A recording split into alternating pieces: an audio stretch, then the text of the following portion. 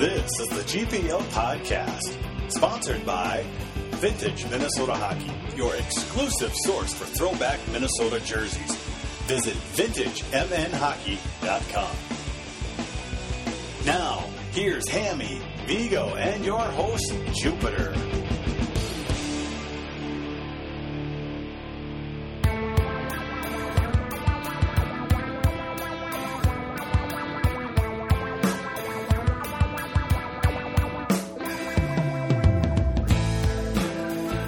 Good evening and welcome to the GPL Podcast.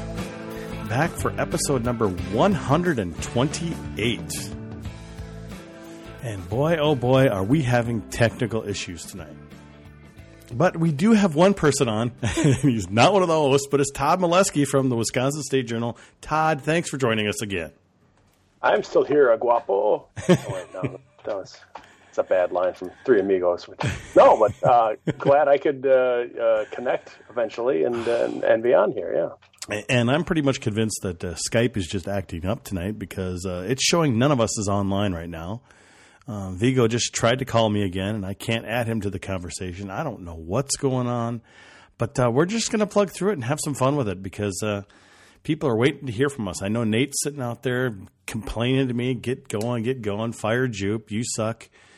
Vegoe is texting me, telling me it's a Big Ten conspiracy already, that we can't get him online, probably after his athletic article today about attendance. So who knows? But what I do know is that Wisconsin and Minnesota are the only teams that have beaten Notre Dame so far this year. Well, in Big Ten play, yeah. In Big Ten play, yeah. Right.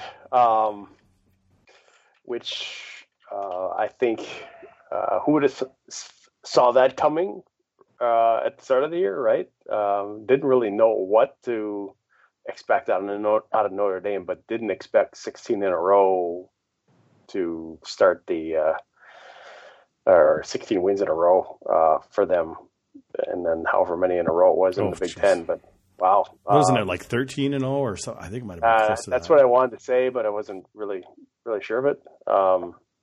Yeah, there's some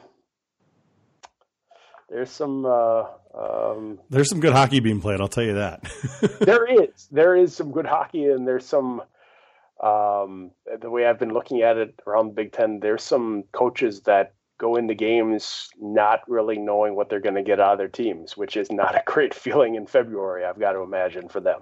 And no, it's not. But it took a neutral site for the Badgers to finally break that barrier of Notre Dame. I mean, I think Notre Dame, just kind of got into it. They got down a couple goals, and the end of the game was a little sad. It looks like they just stopped trying, but it did take that neutral site, and you guys finally got past them, and then Minnesota got past them the next night or the next weekend. Right. Wisconsin scored 2 in the last minute to make what was a 3-0 game and a 5-0 final. So maybe it looked a little worse than it really was, but there was. You're right. Notre Dame, it seemed in the third period of that game, just kind of wasn't really there. It's like, okay, we had our run and, this isn't going to be our day. And so packing it in, which, on that stage, not to say it was wasn't a Frozen Four atmosphere or anything like that, but it was something that, both teams had built up. Playing in Chicago, it was on NBCSN. So, and then a time slot where they're going up against the AFC Championship game that day, but so not the greatest thing there. And I think it'll be the same thing next year as well. But they wanted it to be a bigger deal, and for Notre Dame to play like they did that day, I know they weren't very happy with that. Well, they're probably figuring it's better now than later. You don't want to play that kind of game in a regional. You'd rather just get it out of the way first. And the funny thing is that they go the following weekend, and Minnesota plays them to a 1-0 overtime win, and they hadn't scored in 2 games, which is very unlike Notre Dame. Very true. Although I will say that all the games that they'd won in a row. The remarkable thing about that is how many of those games were close and they just kind of found a way to win. And to do that many times in a row is remarkable. You don't see that happen. That just defies the laws of, probability. But for them to do that, something was going right. And it just comes down to having different players make contributions that maybe you aren't expecting out of them. And when one guy chips in one night, it's somebody else some other night. That's a great formula for them. Boy, is it. Obviously they're so solid defensively. I mean, you guys finally broke the chink in the armor, which was good, and then Minnesota did too. But I'm really thinking for now, Notre Dame is cinched up first place for all. They play Ohio State still has an outside chance to catch them, but Notre Dame can win once this weekend and clinch it against Ohio State, or they've got 2 more weeks to take care of it if they need it. I don't think there's much doubt left that that's going to be Notre Dame getting that bye week, and we'll see what that does for them going to the semifinals straight away there. Well, on the Minnesota side, we had the bye week last week, and before that they split with Notre Dame, which, going into it, people would say you get a split with Notre Dame with how well they're playing. I'd take it. The first game was pretty thrilling for us on the Minnesota side, an overtime winner, which is always fun no matter where you go. The next night, not so much. We'll have to see, who's joining us here? Incredibly weird. I have too many computers, obviously. There's Vegoe. Yeah. Don't feel bad, Vigs. Skype is just acting up tonight. There's just something weird going on with Skype. I tried a different computer, and here I am. So.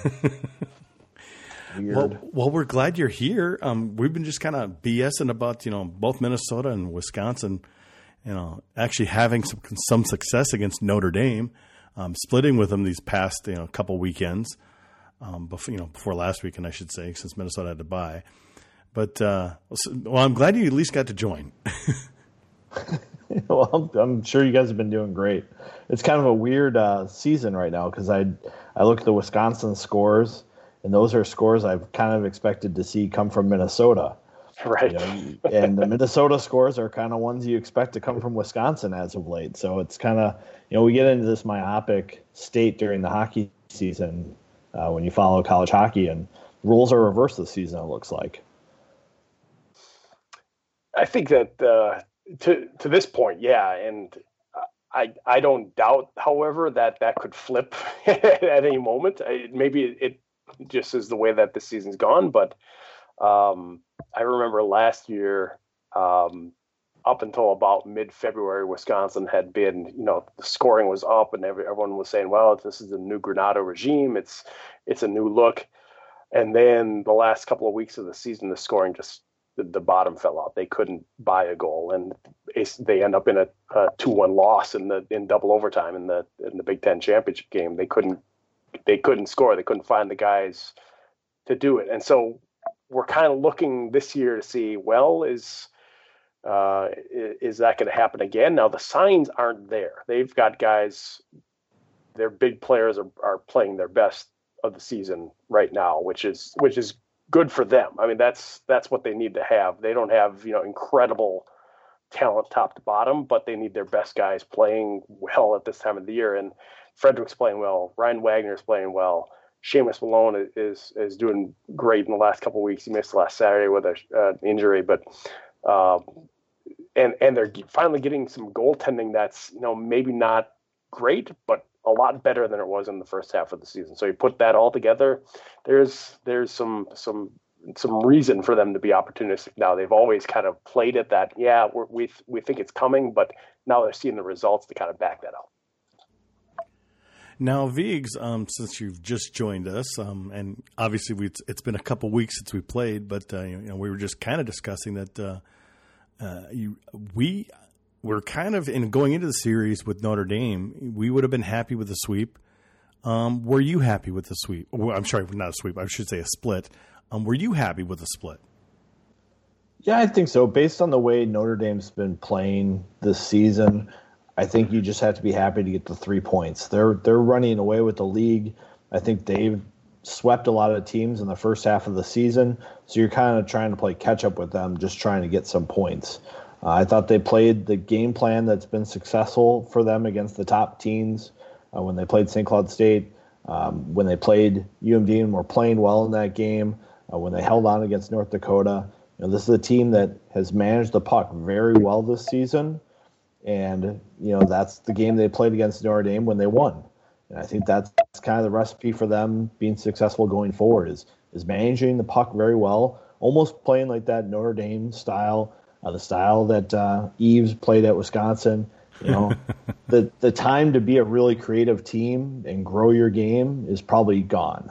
You have to play now the way that you can win games, and that's the recipe for them. Well, the one good thing right now for Minnesota is that they kind of hold their own fate in their own hands right now. They can get the third place, fairly. Now, I shouldn't say easily, but I mean, it's up to them. I mean, right now, the 3 teams ahead of them, Wisconsin, Michigan and Penn State, all are just a few points ahead, but they also have 2 games in hand on all 3 of those teams. So right now, Minnesota is in a good spot if they want to get up to that third place spot and maybe try to challenge for that second place spot.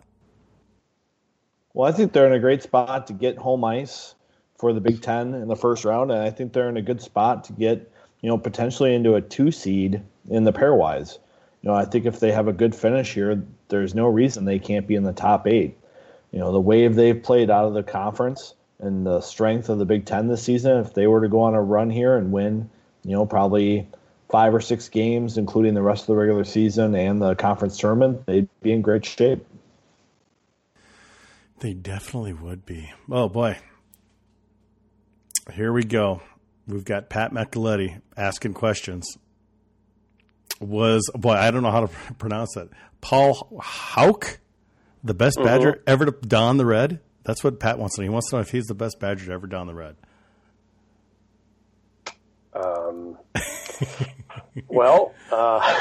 Better goalie, Terry Kleinsinger or Mark Barron? Barron?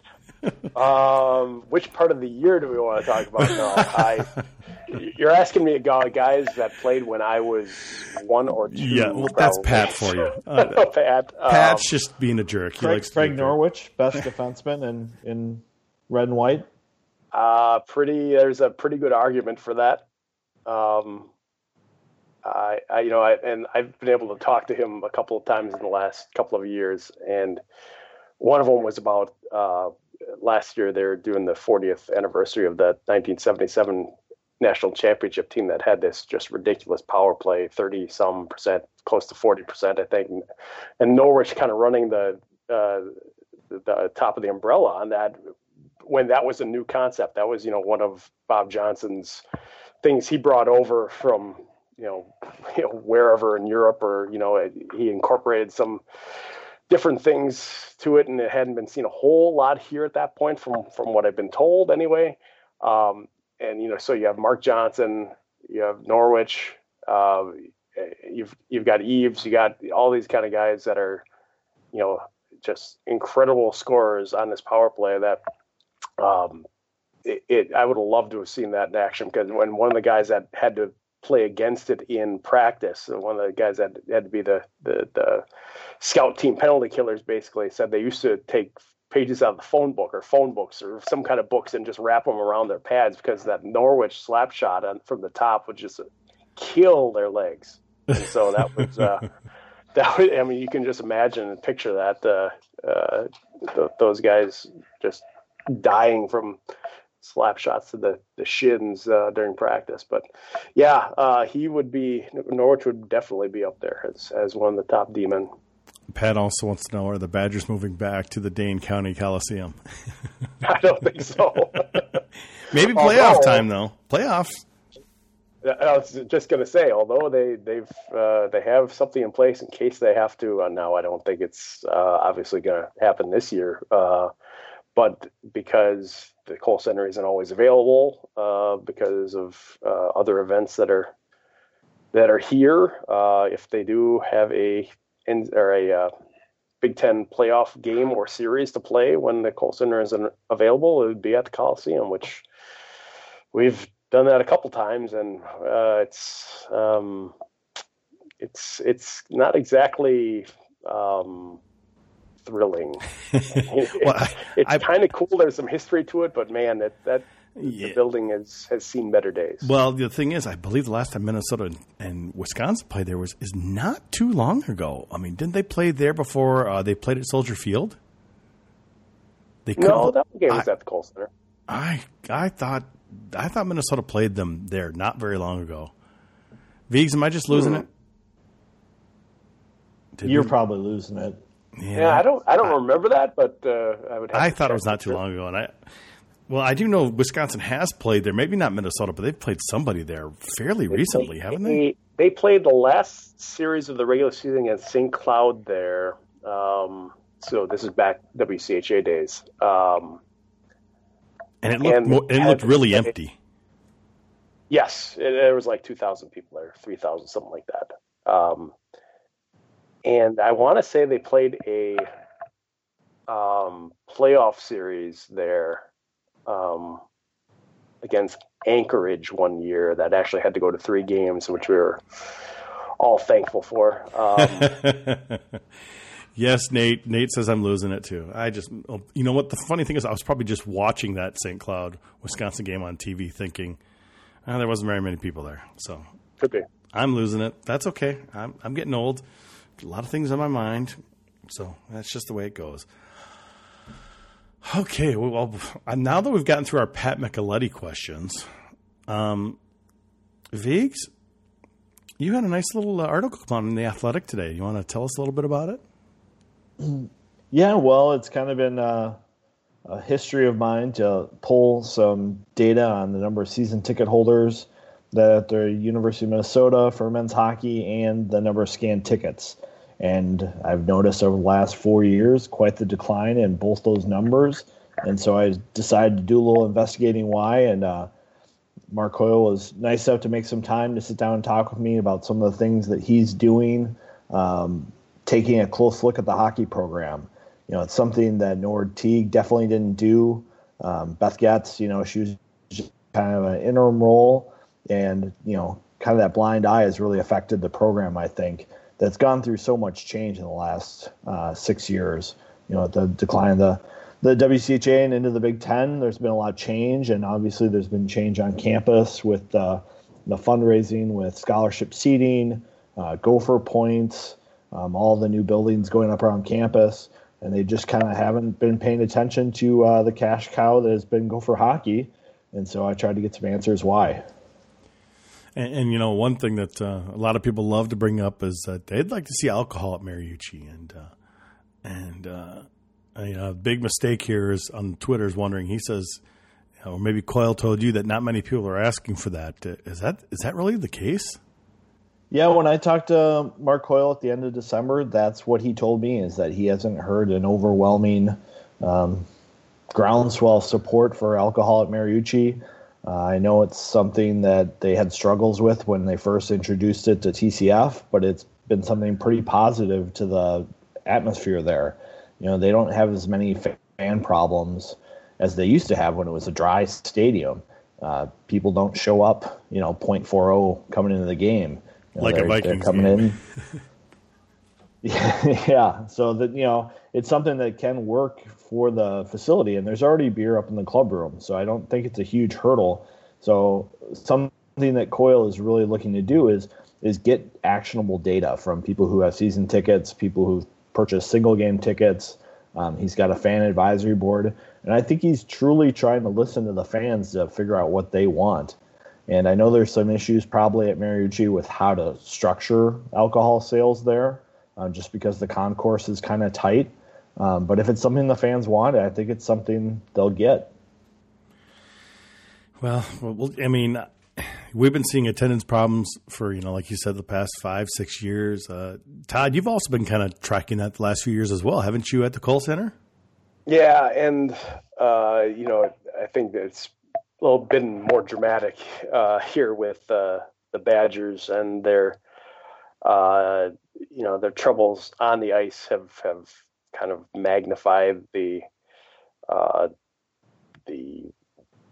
pace of people not showing up for games here.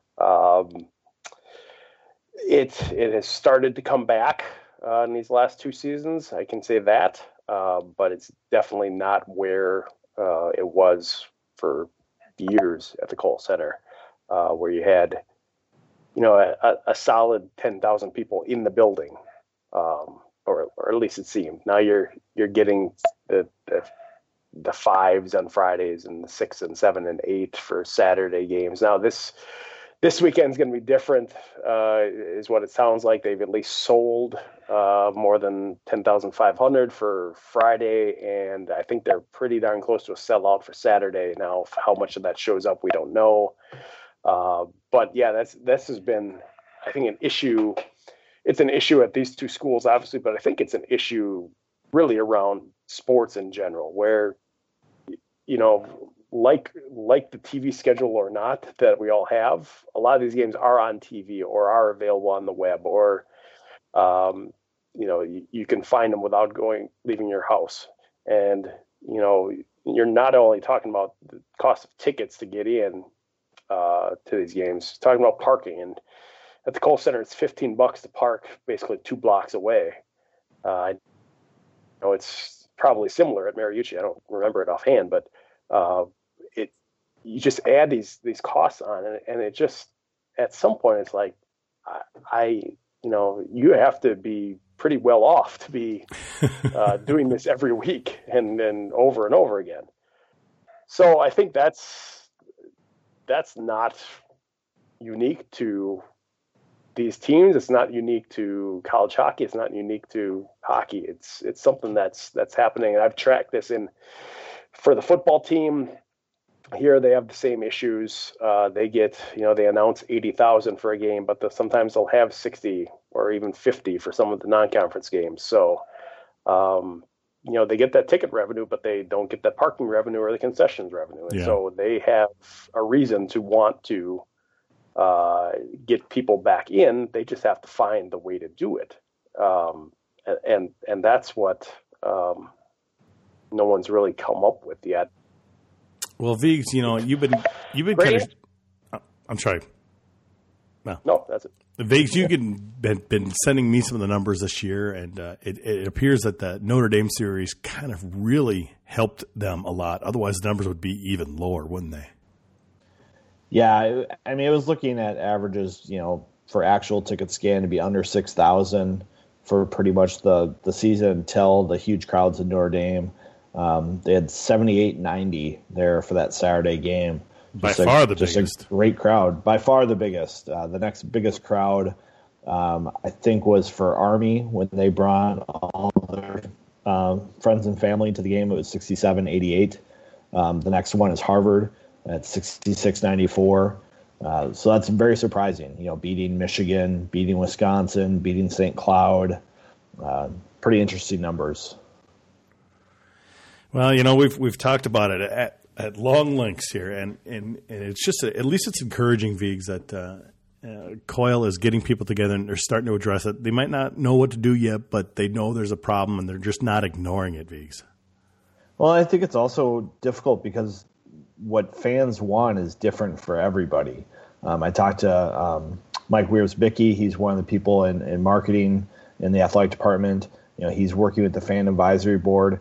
And really, it's tough because they're trying to make the building exciting for the students as well as the longtime diehards. And they kind of want different things.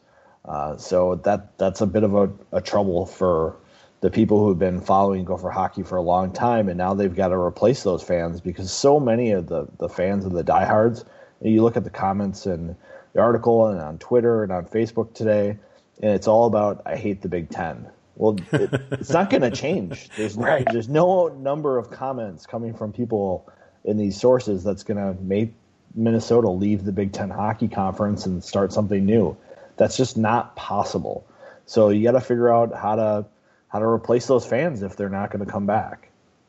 And you're also not going to get them to admit that it was a mistake. Even if someone along the way does think that, maybe we would have been better off, Well, Don Lucia said in my article when I talked to him back in December that it would have been great if Penn State would have joined college hockey and went into the CCHA, and they just could have stuck together in WCHA. That's not what happened. They don't really have a choice in the matter.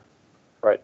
He probably would have liked it to be the same way too. The Final Five had a great thing going at Excel at the end of the year, probably just as good as the Frozen Four, but that's not an option anymore. So college hockey fans, if you want to enjoy the sport, you kind of have to move on.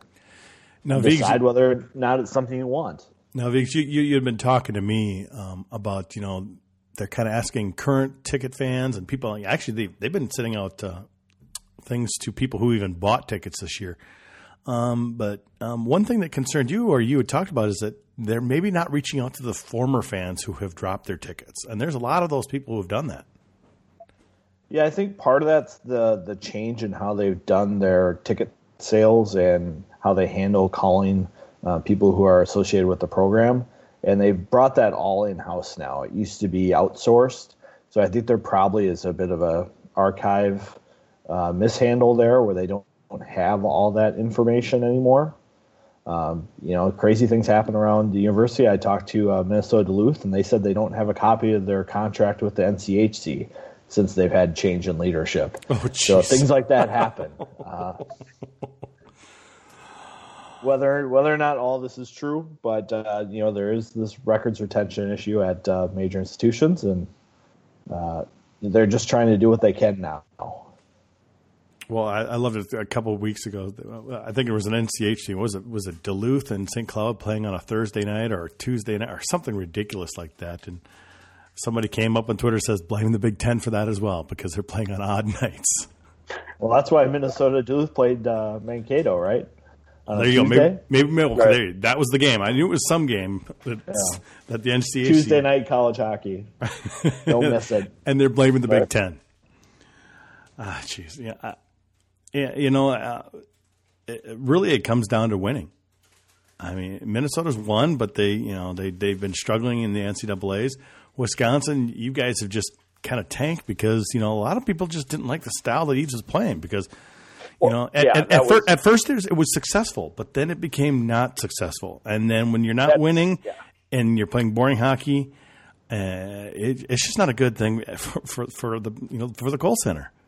Right. You could get away with that style of play when you're doing well, when you're actually getting results and, the team's going well, you're playing important games and those kind of things. I mean, you look back though too, they had some really good players on those teams. Oh yeah. They did. I mean, how many of them are in the NHL? I mean, they're, you got McDonough, you had Pavelski, you had Brian Elliott. I mean, just think of these guys that have come through that program in those 4 or 5 or 6 years in the kind of the middle of the Eves era. There was some excitement on those teams. Maybe it didn't show up in goals. Maybe it wasn't always the greatest product to watch, but you're right. You can't have a team that is perceived to be unexciting that also loses and hope to keep people around. Well, yeah, we've been, as Minnesota's attendance gone down, we've obviously watched your guys' attendance go down big time as well. Really, the only place not having attendance problems is maybe North Dakota. Sure. Yeah, and I see St. Cloud on TV. Yeah, I see St. Cloud on TV the other night, and there were a lot of empty seats there, Viggs. It's not just Minnesota. I'm starting to dig into some Duluth data because they have a lot of unused ticket sales. And when I talked to Mark Coyle, he said this is a problem that pretty much every pro and college sports team is dealing with. Across college football, they're seeing redemption stats around 70 to 75%. So, 60% is not good, but 70, 75% these days isn't that bad.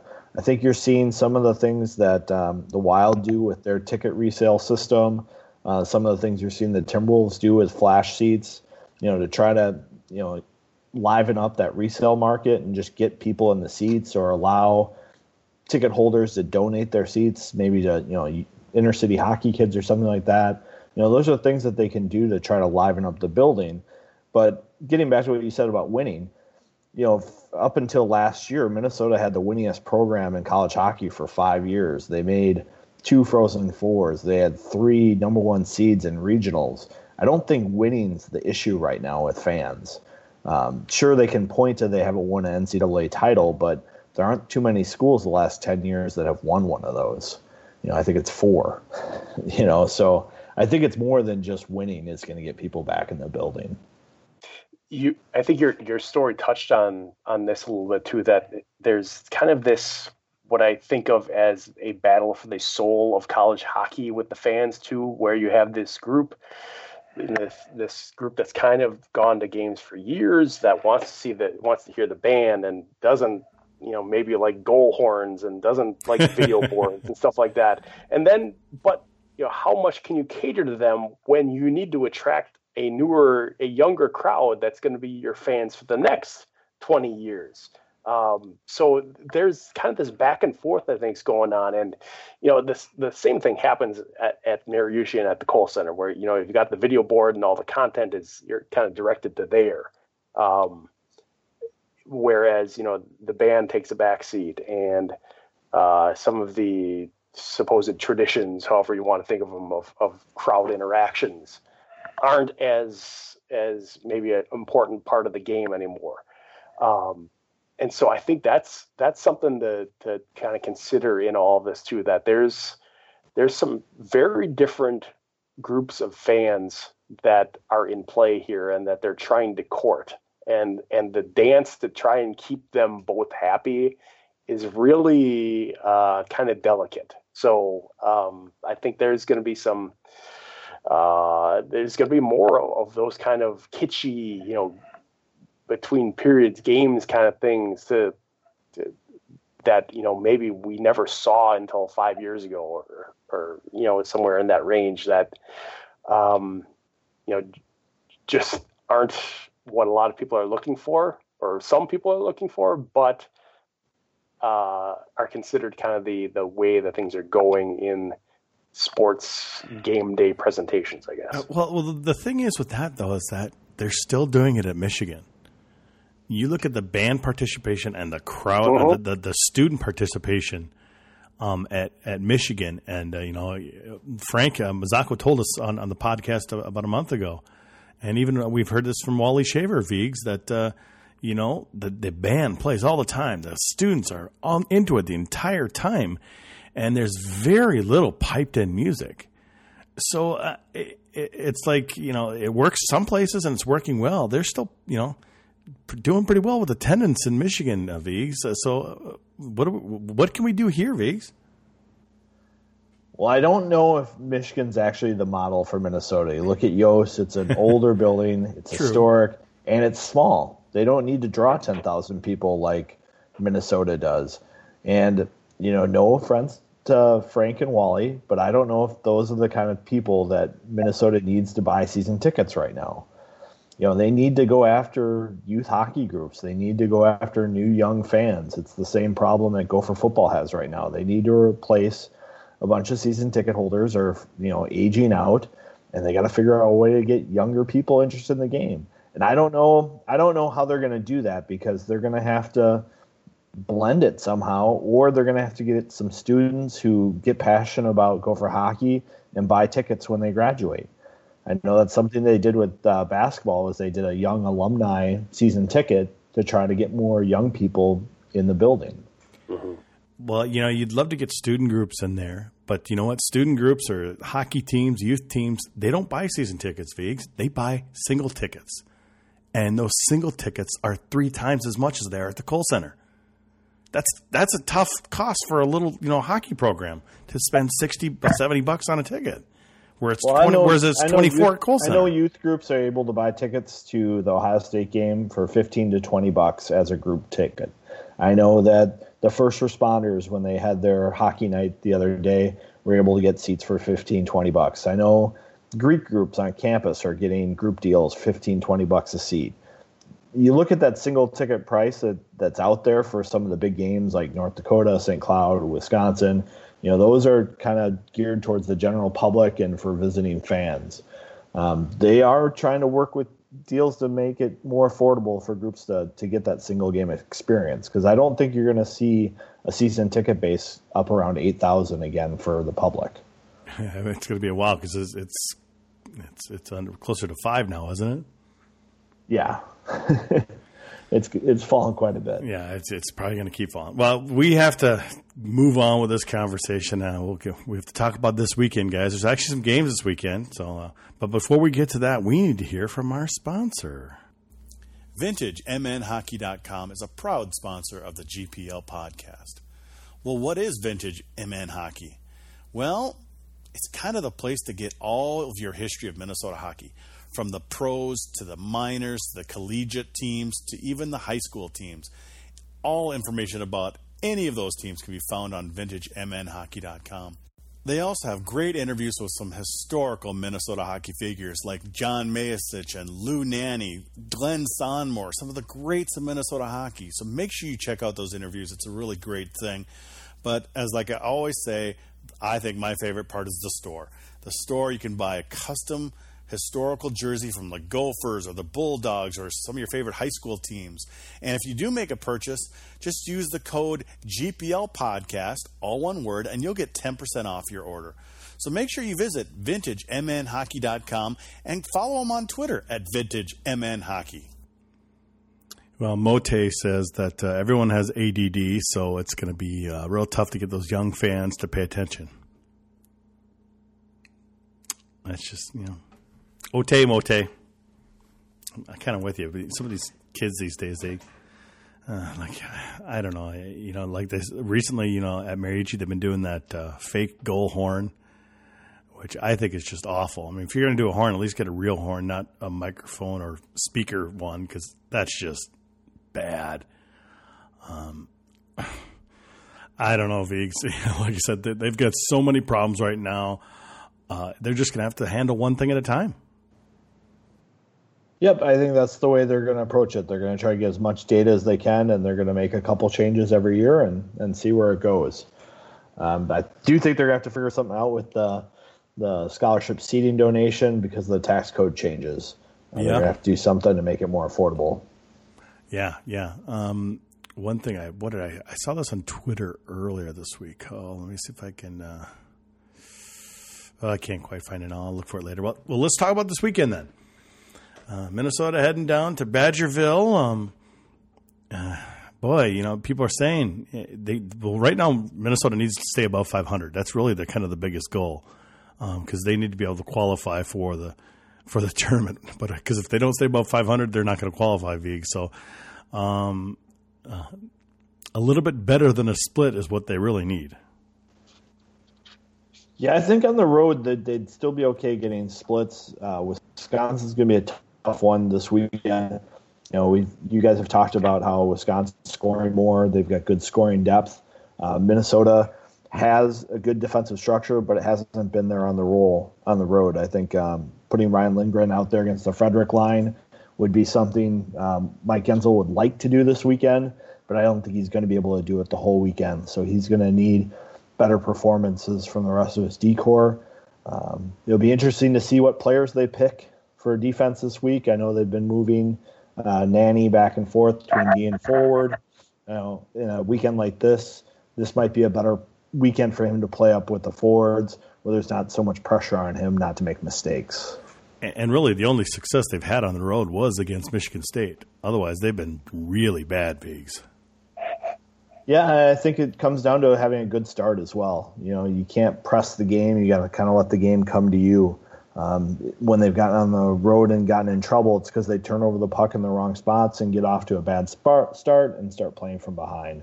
So I think starts are essential for them this weekend. Mute is not your friend, Hammy. Damn it.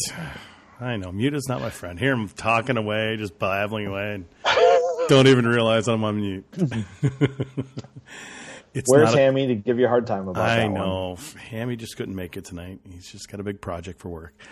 Like I was saying that you guys didn't hear, Todd the Badgers have made it up to third place. They've been playing kind of tooth and nail, playing against teams that were real close to them. You know, Michigan jumps ahead of them. You come back and win. You jump back ahead of them. You do have a couple games in hand among the other teams, but it's starting to move a little better direction for the Badgers. It is.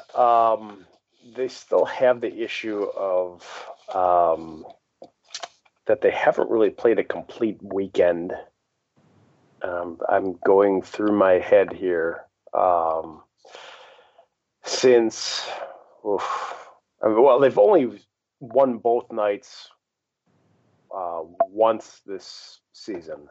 That was in October. That was at BC and Merrimack. They have played well for pretty good stretches, but they have these few minutes, maybe 10 minutes, where they just are they're gone. They're not there, and that's what costs them. They really pay for these lapses, and that has been. They've talked all season long about we need to be more consistent. We need to be more consistent. Well, the consistency has been that they've had those stretches and those lapses, and that's the consistency that they've had in their season, which is why they're a game above 500. They're below 500 in Big Ten play. It's just there have been kind of a list of things that have held them back this season. Now, lately, that list is shorter. So they've been able to pick up some ground lately. They've played some better games, but they still have struggled to put together complete games. Now, that Notre Dame game in Chicago, 5-0, that was it. I think that's their highlight game so far this season. They're going to have to hit pretty close to that level again here with what they've gotten in their 4 games left in the regular season, because you got the Gophers for 2 here this weekend, a week off, and then at Ohio State. They know how much there is to play for. It's just a matter of are they going to be able to reach the level they need to reach to do it. Does it feel to you like the coaching staff has been kind of weird how they've handled their goalies? I only get my perspective on the Wisconsin goaltending situation from the quotes I read you getting from Granato, and it's just like I've never heard a coach basically critique his goalie after every game as hard as he does, and then switch the net the next night. Yeah, it's been interesting to follow because you had such high expectations going into the season. There, Kyle Hayton comes in as an All-American last year.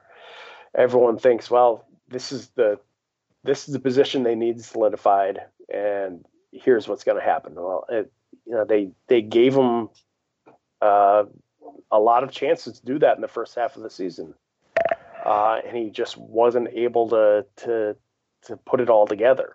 And so they went to Jack Barry a couple times. He played well up at Minnesota, obviously, so they gave him the next start the next week, and that didn't go very well, so they go back to Hayton. They start to see the second half of the season with Barry.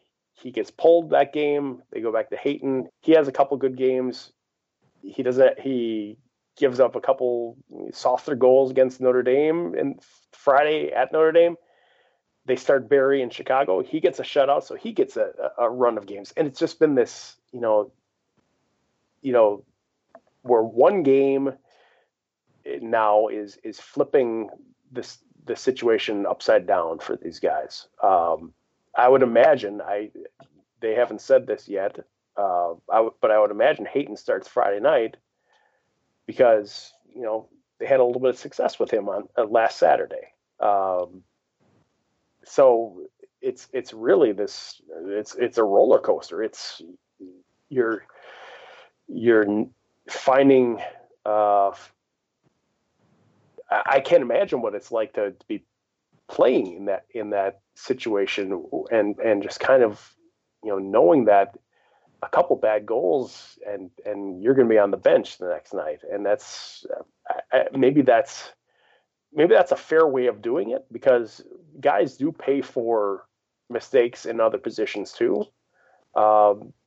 Just maybe not to the extent that we've seen with the Badgers this year and their goalies, but it's hard to say that the coaches could have done a whole lot differently, because if a guy's just not going, you have to do something, right? You have to change it up and find something that works, and they've just had to try to do that, and it's hasn't really paid off yet, I guess, in the long term. Now, Viggs, is Minnesota in all that much different situation? Well, I think they've handled it differently, because I feel like the coaching staff has gone into these weekends, where they start, Robson on a Friday, and he doesn't have a very good game, so Shearhorn comes in, and Shearhorn starts the next night, and the coaches just say, well, the plan the whole time was to play Matt on Friday and Eric on Saturday, and then, the next weekend they kind of reverse it around, and, the Michigan State weekend, they wanted to start Shearhorn first, and they've just kind of said that each guy's going to get some chances here and there, and, if a guy gets hot, they'll go with him like they did with Robson in the 2 games against Notre Dame.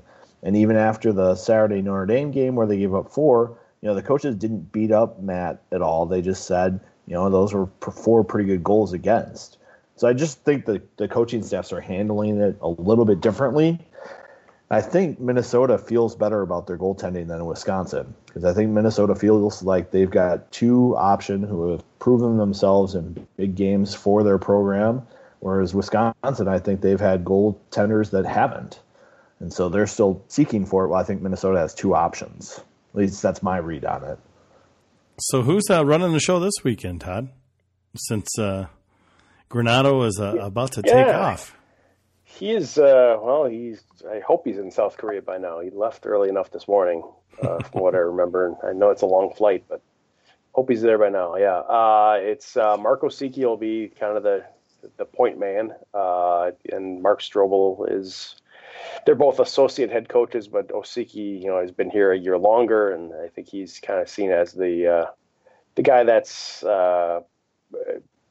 he'll be talking to us after the game. In other words, he'll be doing the press conference. So I think he's the guy that's really in control. But they pretty much in everything they divide things up. Even when Granato's here, so they're it's not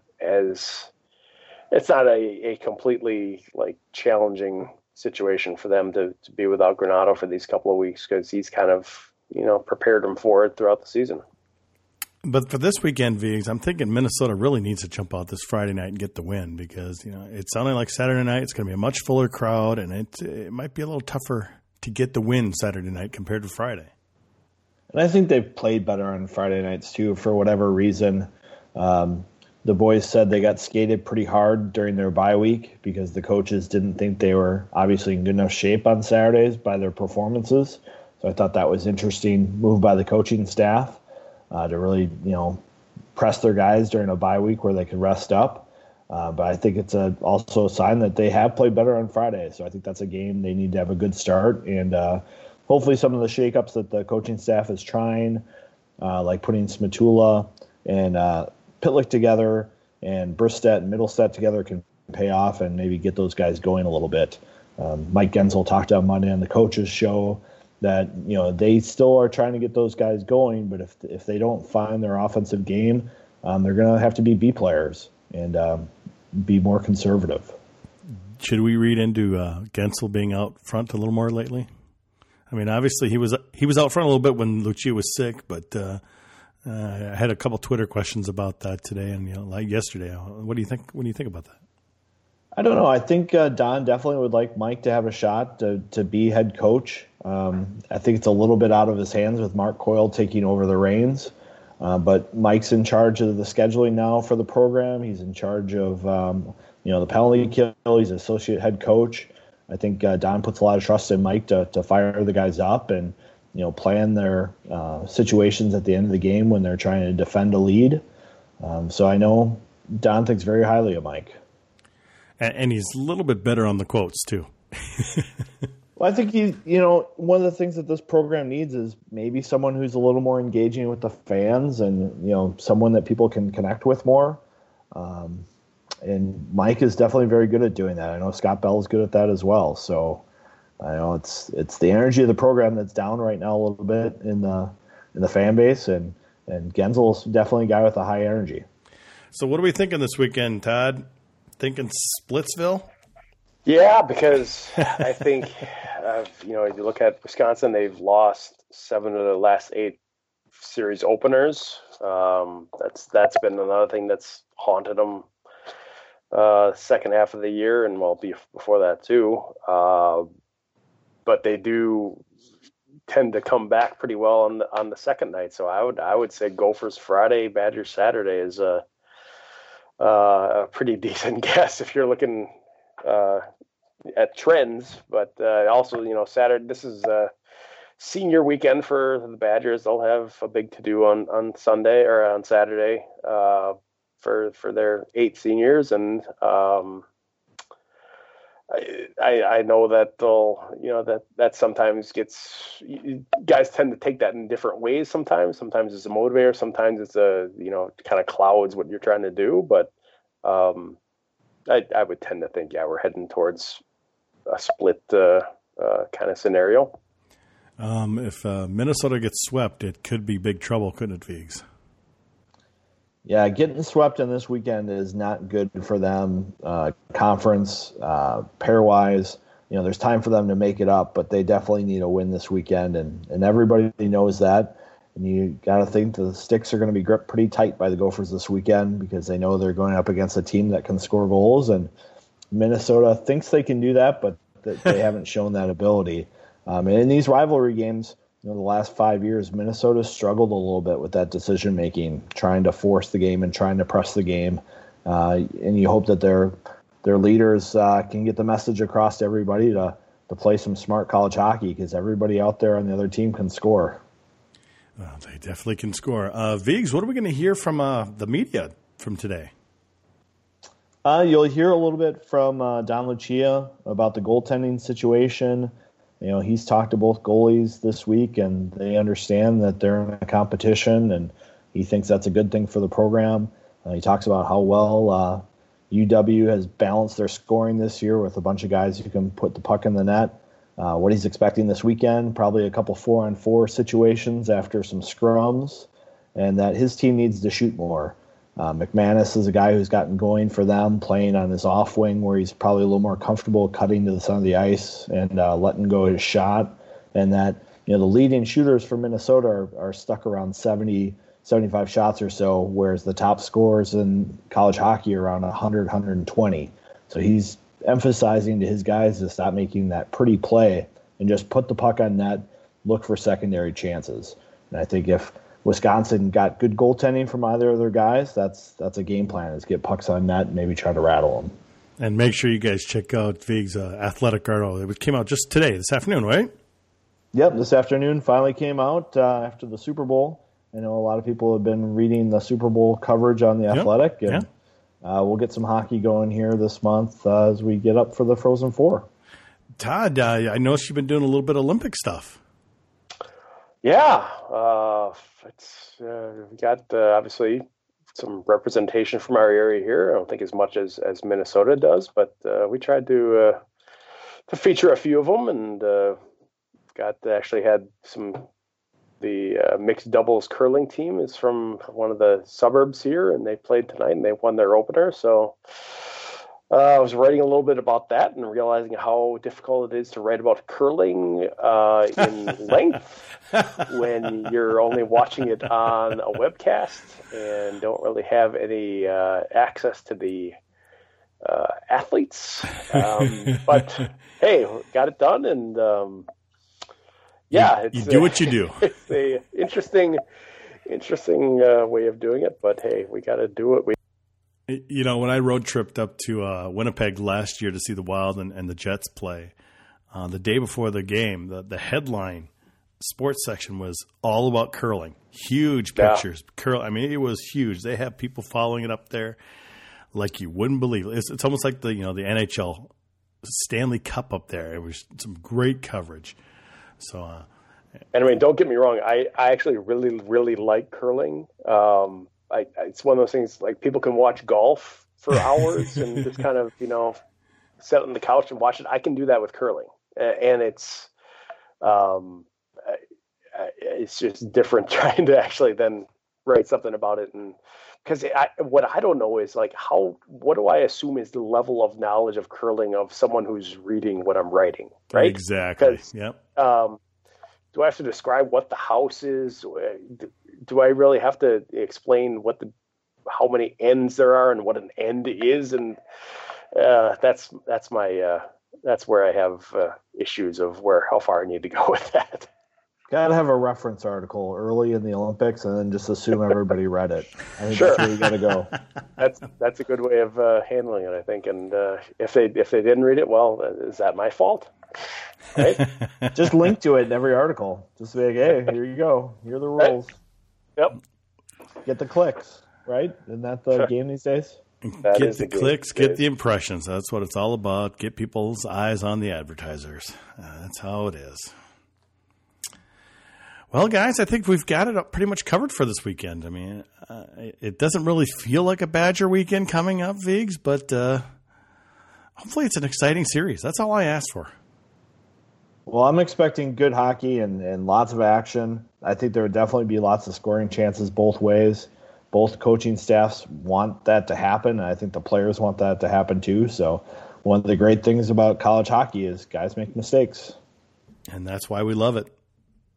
And that's why the World Juniors is so good too. I think a little higher competition, but they're still prone to making mistakes. It just makes it exciting for all of us. So, Todd, thanks for joining us again. We're going to try to get you on as a regular whenever we play the Badgers. Yeah, that sounds good to me. I'm happy to be on with you guys. It's a good time.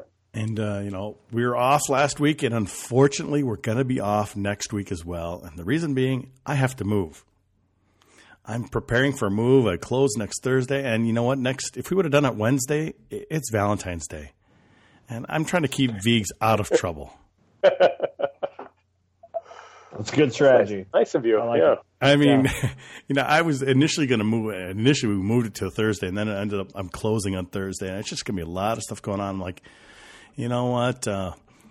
We'll just move that episode. And we actually moved that episode, the numbers wise, back into January, right before St. Cloud. So it all worked out well with number of episodes. But sorry, folks, we're going to be off next week. We'll just be back after that, and we'll either rip on a team or hopefully things are going well. We'll just have to wait and see. But sorry, things happen. I gotta get moved to my new house. That's all I care about. After that, I'll be in my nice office. I won't be out in the open like I am in this stupid apartment. So okay then. Well, guys. Thanks. Yeah, thank you. We appreciate Thanks, you. Yeah, and thanks for Vegoe for making it on after all the technical difficulties. Thanks to Todd. You can always follow Todd on Twitter and at the Wisconsin State Journal. And, of course, Vigs on The Athletic. Great article today. I'm hearing great things about it all over the place. Well, we'll be back in a couple weeks. Thanks for listening.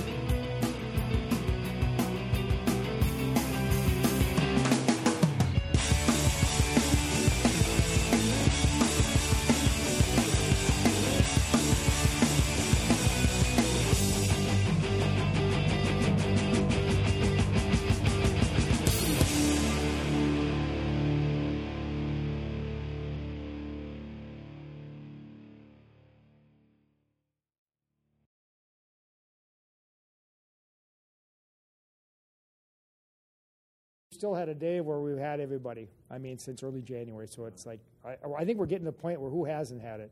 But then we've had some guys that have had it a second time. Maybe they had the body aches the first time and maybe the throw up the second time. So hopefully nobody will be sick by tomorrow. Otherwise, everything else good? Yeah, I mean, other than just dealing with the flu the last 6 weeks. But obviously it's going around everywhere. What did I just read in the Olympics? It's going over there now and. It's just I don't think I've ever seen it like it has this year across the board. But other than that, I mean, the physical part we're good. I think last week we practiced Monday, Wednesday, Thursday, Friday. We gave them Saturday, Sunday off. and then back at it on Monday this week. Did you work on some specific things you wanted to Well, just a little bit of everything. I mean, we had guys missing, so it's not like there were some days we wanted to work on a power play, but we couldn't because a couple guys out with the flu. But I think it was a combination of rest, but also work on some things, whether it's some face-offs or just trying to have better execution. And the hard part is you get to the game and puck drops. You're a little rusty that first period, and that's the thing you want to get through that first period on Friday. You feel the break came at a good time with 3? Well, I think if you look at the timing of it, I like the fact that now there's only 3 weeks left before the playoffs. So, I'd rather have it now than early January, and you're going right through. From the goaltenders, I mean, they both played, so it's not like they've either have had a heavy burden since Christmas time. We've played 7 defensemen most nights, 11 forwards a lot of the time, and so I don't think anybody's gotten so much ice time or worn down that we have to worry about that on the stretch here. Have you had a chance to analyze the goaltending and what you might do in the last 6 games? No. You know what? We're just worried about Friday night, and as of today, I couldn't tell you who's going to play. Eric's always played, well in Madison, and so he's got a good track record there, obviously.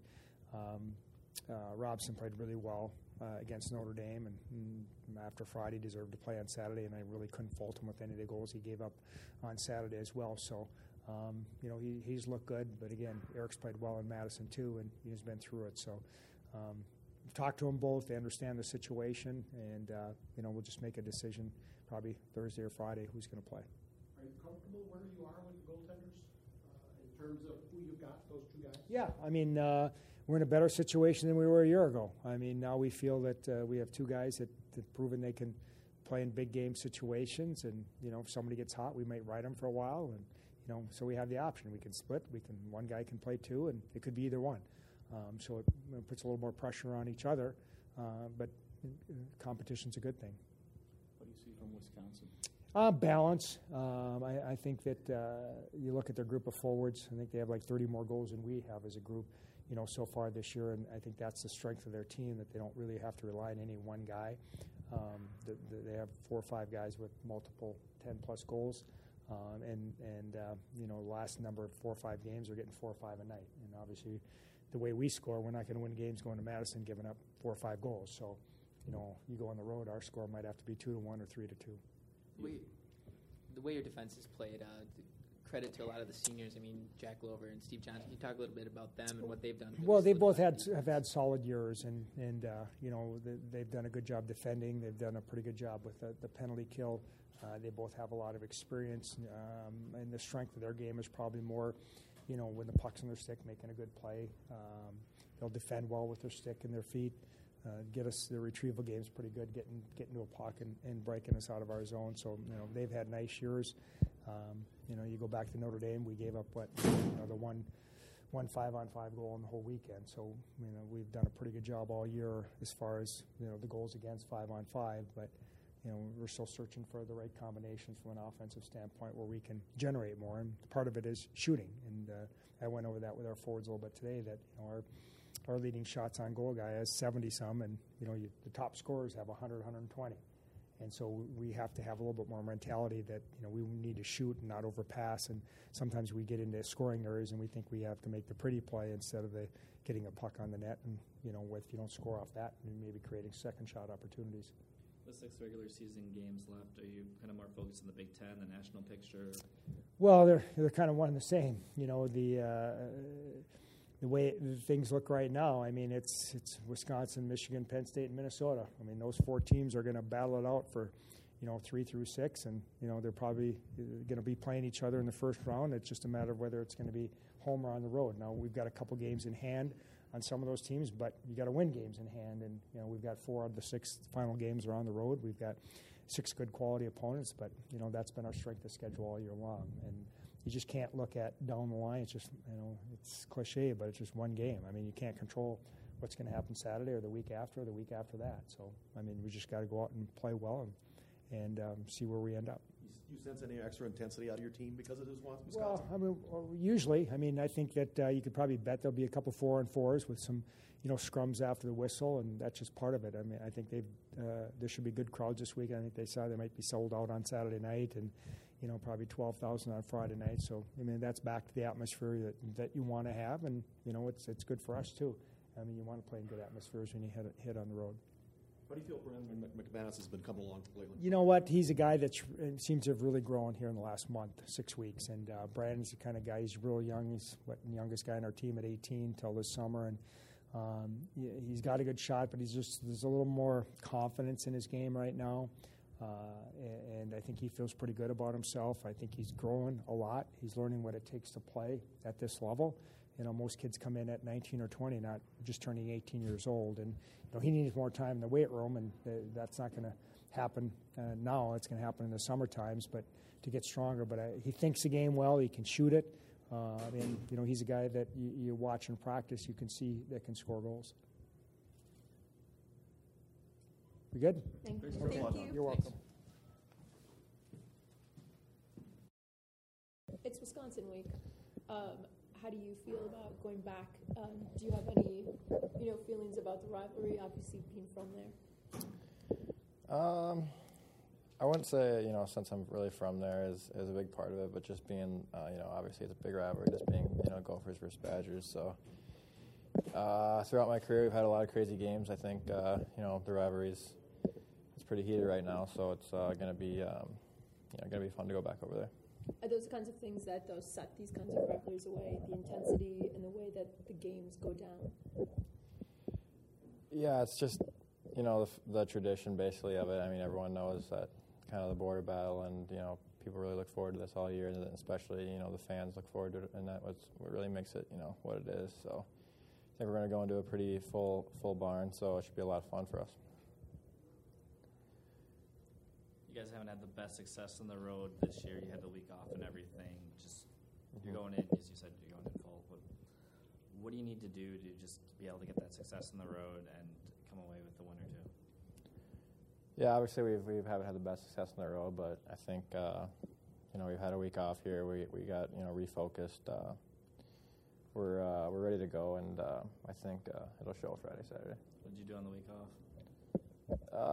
I mean, we had a pretty tough week of practice. I think the coaches kind of felt we were in a lot of shape. Obviously not playing our best on Saturdays this year. So, we got definitely our feet moving a lot this last week, and we kept it pretty high pace. So it's I think we're ready to roll coming Friday. This will come at a good time for you guys, given that it's the only week off you had all year.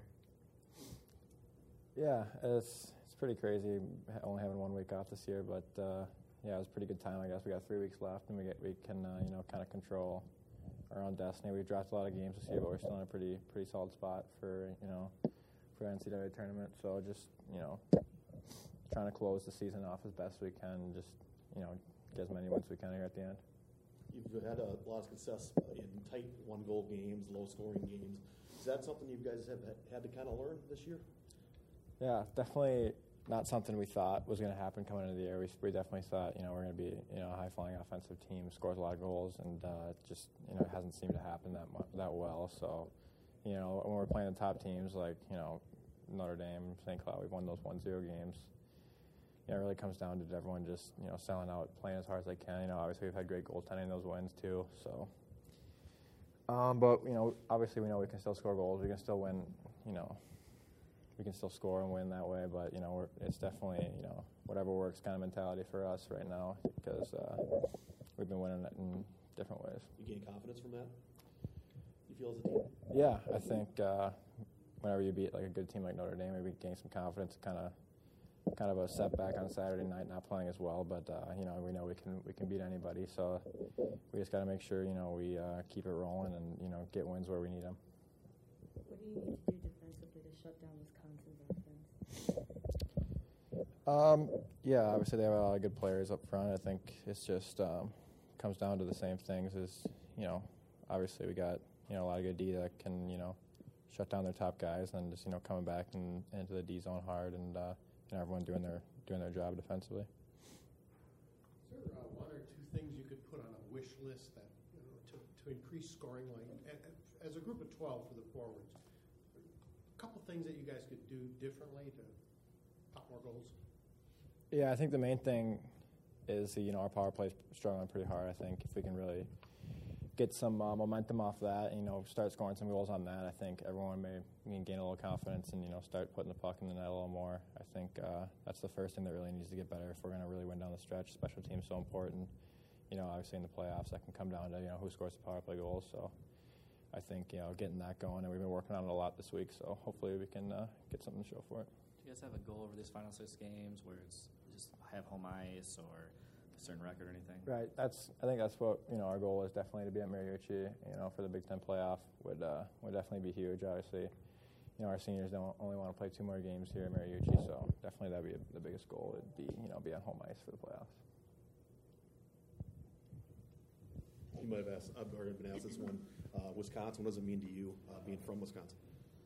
Yeah, I said it wasn't that big for me being from Wisconsin since I kind of grew up in Minnesota pretty much. My parents from there, and I went to high school in Minnesota, so it's not huge for me, but there's a little. I got some buddies that play over there, and I grew up.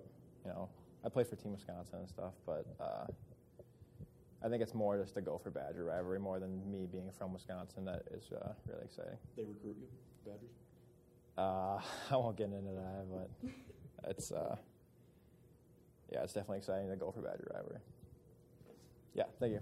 Thanks, Tony. Yeah. What did you do on your week off?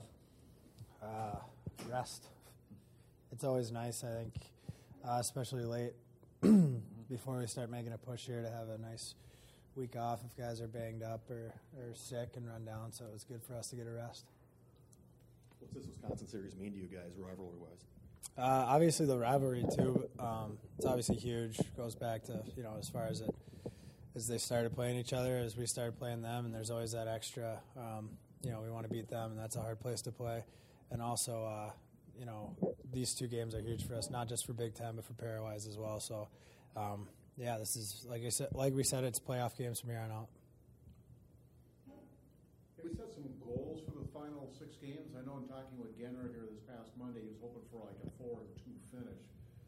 What have you guys amongst yourselves talked about? Honestly, we as players haven't set any goals. We just want to make sure, we're just focused on Friday. Like I said, every game from here on out is important.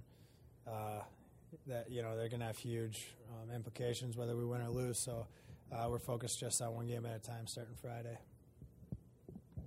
Did you pay close attention to Pairwise at all? Yeah, you're always taking a look at it, and I think we have a good idea of what we need to do. And like I said, it's important for us to win as many games as we can here at the end. So we're focused on Friday. And just going in on the road and everything, just what are you guys kind of preparing for? Well, obviously, like I said, it's going to be a hostile environment. We haven't been that good on the road this year, so when you get into the playoffs and into tournament games, you have to be able to win on the road. So we just want to play a good, hard game, good, hard 2 games starting Friday. Good goaltending and good team defense, and obviously we need to put some pucks in the net. So we're going to have to be really good Friday and Saturday, so it'll be a good test. Does not having that last change just change everything for you? Obviously they're going to play their matchup, how they want to play us with that. But like I said, I just think it's in our control what we're going to do, who we're going to play. We're confident in everyone out there. So like I said, we just focus on us. I think when we play a good game, we just worry about our game. I think we'll be just fine. You guys have had to play a lot of tight, low-scoring games. Is that something you've gotten a lot more used to? Yeah, I think, as the season's gone by, I think, especially the big games against Notre Dame or St. Cloud have been low-scoring games. We've played really well. So, at the end of the year, you don't really care how you win. It's just that you win. So we've had good goaltending in those games and good team defense, guys blocking shots, selling out, doing whatever it takes. And, we haven't beaten ourselves in those games, so I think we need to continue to do that.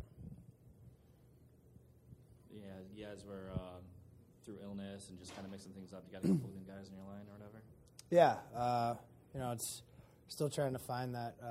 I don't even know if it's chemistry or whatever, but I like what we've done so far this week in practice. But it'll be a telltale sign if we can, pop some goals in this weekend. So hopefully everything goes great.